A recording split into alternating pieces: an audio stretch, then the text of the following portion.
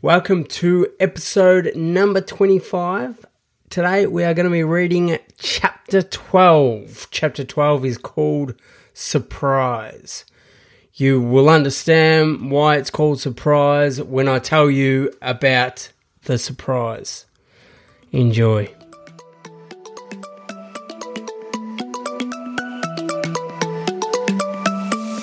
Hey everyone, welcome back to the Crashing Into Potential podcast, where I give you the latest tips and tricks to help you stay on top of your mental game. My name is Scott B. Harris and I'm the author of the book Crashing Into Potential, Living with My Injured Brain. It's a memoir that was written and published after a dirt bike accident that nearly took my life. In season 2 of this podcast, I will be reading part 2 of my book. Part 2 outlines how I chose to overcome the adversity that I faced. Strap yourself in because the show is about to start.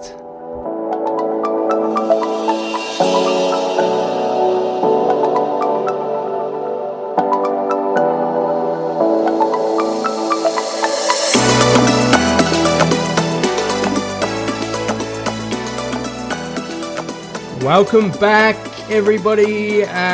Great to have you here on this wonderful day. At the time of this recording, I'm looking out the window, and the weather here is absolutely stunning. We're talking blue skies, sunshine, and just one of those nice days. But wherever you are in the world, the weather should also be stunning. I guess it all comes down to your personal outlook on your day, on your life, I guess. The weather in the world is what you make it. That was a bit philosophical, wasn't it? The weather in the world is what you make it. I'll stick with that. Okay, now before we get started, I would like to show my gratitude for you taking the time out of your day to listen to what I have to say. See, time is the most precious resource that we can never get back. So I appreciate you spending your most valuable asset listening to what I have to say. So thank you very much. And we are up to chapter 12 and we're on page 103, and this chapter is called Surprise. The quote that goes with this chapter is, "Oh, you're here," by Victor Harris. Now you'll understand when I read this chapter what that quote is and where it comes from. The new year came and it was time to move on. My tribe were flying to Hawaii for Dad's 60th birthday, and I decided to surprise him by going too. Mum took care of all my flights as she had worked in the travel industry and knew what she was doing. I also think she helped me because the general consensus seemed to be that my injured brain meant I wasn't capable of doing things for myself. I was really hoping that my trip would change this perception, but with Mum still holding my hand, it was a challenge. Really, I had nothing to complain about. I had a tribe who loved me and wanted to help me. Nevertheless, I felt I needed to prove to them that the accident wasn't going to stop me from living life the way all my friends did. Mum had booked my flights out of Kamloops to Vancouver. There was only one stopover and it was basically off one plane and onto the next. In theory, this was easy, but in practice, it was not. The flights were 18 minutes apart and I wasn't able to check my bags all the way through from Kamloops. This meant that I had to get off the plane, check my bags out, make my way to the other side of the airport, check my bags in, go through customs, and go to the other end of the airport to board my next plane, all with only one working arm and a leg that wouldn't let me run fast. I made it to the check-in and spent 5 minutes getting confused with the self-check-in machine. I was in a rush and couldn't understand it, so I asked someone. The attendant pointed me over to the counter, but I was too late. I was literally 3 minutes late. They called and pleaded with the baggage handlers while looking at my puppy dog eyes, but no luck. I had missed my opportunity to surprise my dad. Anxiety started to pop its head up again. We are on page 104 now, by the way. I'm going to go out of the book and just talk about that quickly. So normally with a flight, if you're flying from country to country with stopovers, what they'll normally do is check your bags all the way through to the final destination. So it'll go without you having to pick it up. It will go from one plane to the next, and that's that when you're traveling internationally, that can be really handy because that means you don't have to go out and check back in. But that only happens really, I think, when you are with the same airline. And for this flight, I was with two different airlines. So the bags had to get off the plane. I had to go and physically pick up the bags, and then I had to go and put them on the next plane. Well, not physically put it on the plane, but I had to check in, and then obviously the baggage handlers would put it on the plane for me. Now, one thing to be aware of here is that for this trip away, I overpacked. I didn't know what I'd need, so I took absolutely everything. And my bag was just ridiculous how much crap I had with me. My bag weighed in at 24 kilos or something, which is just really, really stupid. When you're going backpacking around the world, you want to try and travel as lightly as you can. But I didn't really know that, and I didn't want to miss out on not having something that I needed. So I could have left my bag at the hostel in Canada, and just travelled lighter with a smaller bag. But I really wanted to travel with all of my bags.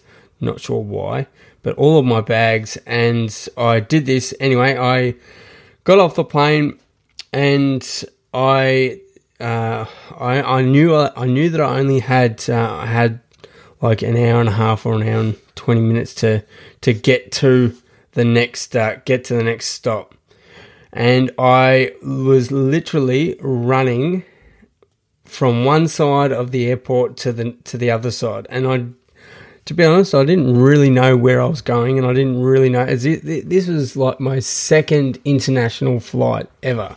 My second international flight on this trip. And I wasn't really familiar with the way airports worked and what was going on. So as I was running along, I just asked people where to go. And anyway, long story short, I finally made it all the way out. Got my bags, went all the way to the other end of the airport, got to the check-in, and I literally missed it by 3 minutes, and my heart absolutely sank when they said, no, we can't get you on the plane. But everything turned out in the end, so yeah, I'm still alive, which is good, because I guess it would suck if I wasn't. Back to the book. I got overwhelmed and didn't know what to do, which made me extremely anxious. In reality, missing the flight wasn't a big deal, but I grew increasingly nervous.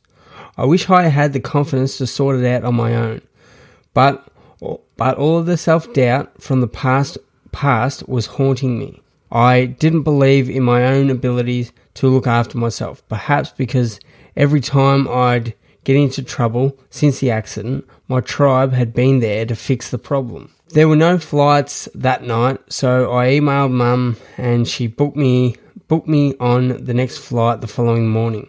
She also booked a room for me at the airport hotel. I was that close to the runway that I could look out my window and see the baggage handlers loading the plane. When I finally arrived, in his typical fashion, Dad said, "Oh, you're here." This was my father's code for "G'day, Scott. I'm really glad you could make it." Going back out of the book quickly. So Dad obviously didn't know I was going there, and I was surprising them. And I got there after everything that had happened, and I finally made it. I've finally gotten from Canada all the way to Hawaii on my own, with all this catastrophe happening. The best Dad could say was, "Oh, you're here," and I guess it wasn't in a down dull voice like that, but it was very anticlimax. It was really very anticlimax. Anyway, we can all laugh about it now. All right, back to the book. In relationships I have with everyone, including my family and all my friends, have changed dramatically since my accident. I see this most clearly in my relationship with my father. He loves me, I know that, but due to my accident, there are times when we don't see eye to eye. Ever since I was a young kid, my personality has been to give things up and move on when I thought I wasn't very good at something, or if I grew bored with it. I wouldn't stick with things and see them through. At around the time of my accident, Dad was starting to wonder where my life was going. The accident hit him really hard. What hope was there for his son with a brain injury? Would his son ever be capable of being independent? Would his son ever be capable of functioning like a worthy citizen of the world? Would his son ever be capable of living the life he'd always imagined for him? While I was in a coma, my father wondered what my future would be, and it hurt him. Knowing that I had hematomas on the left frontal cortex of my brain, he did his research into what it would mean for me. A quick internet search and you'll find some pretty devastating information about how my life would have ended up. As it turns out, the internet was lying to him, but Dad still had those doubts and worries burning inside him. His concerns for the well-being of his youngest son will never leave him. One of the reasons why I decided to go on my big journey was to prove to my father that I was still capable. The problem with a brain injury is that I can't determine if what I think or feel or what I believe others think about me is true or a figment of my warped imagination. This is the train that runs around my head 24 hours a day. The only difference these days is that there is a conductor on board keeping control. If this doesn't make sense, well, meet my injured brain. My whole life doesn't make sense at times. If you have ever experienced endless thoughts that you can't control or stop, you will know how hard the battle is that those of us with an injured brain fight every day. But it is a battle I am determined to win. My relationship with my father changed after the accident, as I was determined to prove to him that I would be all right, that I would be able to look after myself. The fact is, my injured brain holds every one of my relationships at ransom. I'm not just talking about the relationships started before the accident, but also new and future ones too. You see, with my brain injury comes a complete change of personality. A personality that is sometimes hard to relate to and, more importantly, sometimes hard to understand. When I form a new relationship with someone, that person has to cope with that personality and understand who I am and why. Otherwise, before long, they will get tired of me. Although my gags are funny and easy to understand in my own mind, they are not always perceived in that way. Spend enough time with me and you'll realise that. Here are some of the reasons why this is. They are all to do with the way my brain works now, and all these contribute to my social anxiety. We're now on page 106. I do not retain all the information I am given. I will forget your name. I will forget much more. I have many emotional issues. I am permanently impulsive with everything I say and do. My impaired cognition requires me to take time to do most things. Many aspects of my life are confusing. I'll most likely be inappropriate at some point. I will say things that I don't exactly mean, which may offend you. I am oblivious. I will misplace things. My mood fluctuates. My attitude fluctuates. I have no filter. I think I'm hilarious, but you might not. The highs are highs, but the lows are even lower. Talk too fast, and I will not follow what you were saying. I am permanently impatient. I try so hard, but sometimes I don't listen.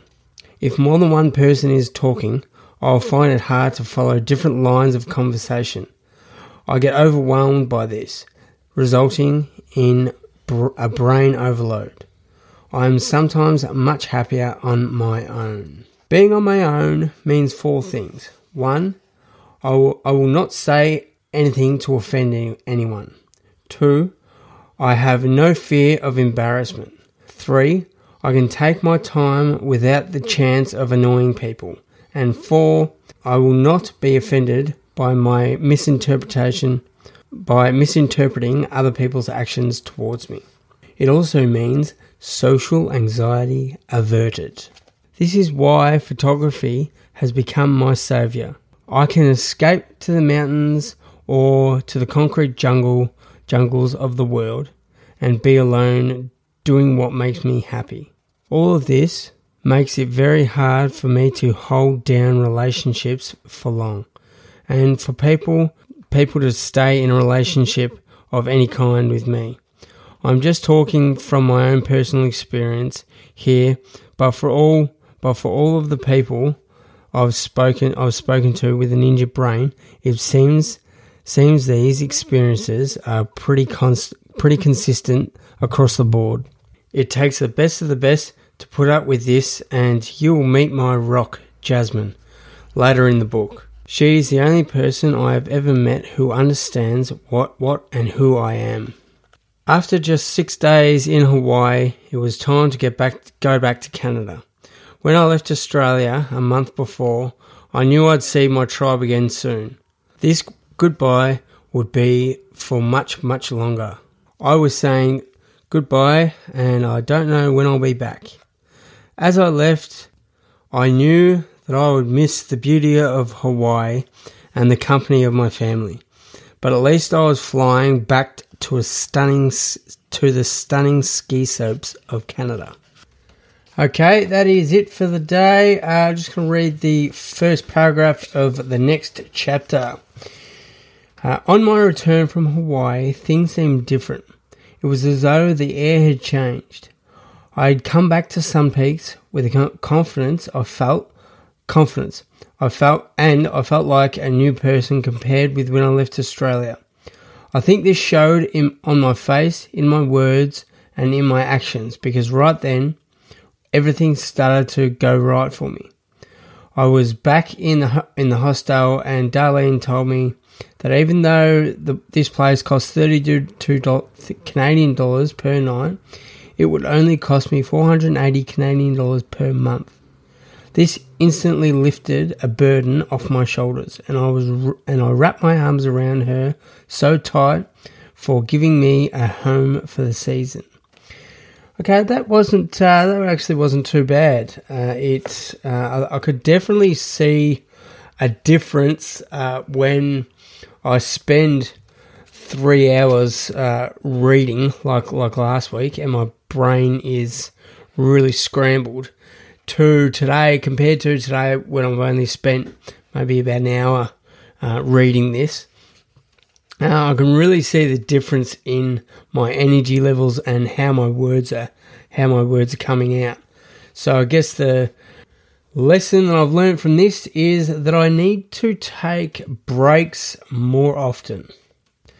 Okay, that's it for me this week. Not as many stories this time around. But I do hope that you enjoyed listening to me. Thank you for your support. I'm very, very grateful for each and every one of you and the support that you've been giving me last year and already this year. It's been great. Just quickly, here's a little shout out to a family that messaged me late last year. Now, I won't mention any names, but you'll know who you are. Their son was involved in an accident late last year, and he acquired a brain injury. Now, they have been listening to my podcast on the way to the hospital each day. Each day they go to the hospital, they've been listening to my podcast. Now, they said that it is giving them hope, and that just really, really, really warms my heart. So to you guys, I say this. I am so honoured to be able to share my story with you guys and give you and your family hope for a brighter future for you and your son. And I really do, from the bottom of my heart, wish you all the best. So thanks for that message. It was great. Really put a smile on my face and made me feel really good just before Christmas, which was great. This week, don't do anything I wouldn't do. Be kind to everyone. Be patient. Wait your turn. Get in line. Keep on keeping on. You do you and I'll do me. And that's it. I'm out. See you later. Thanks for tuning in to the Crushing Into Potential podcast. I really appreciate your support. You guys are the reason that I do this. So if you haven't already, hit me up at The Injured Brain, wherever you get your social media fix. And please don't forget to rate, review, and share this podcast to help me spread my message far and wide. See you in the next episode.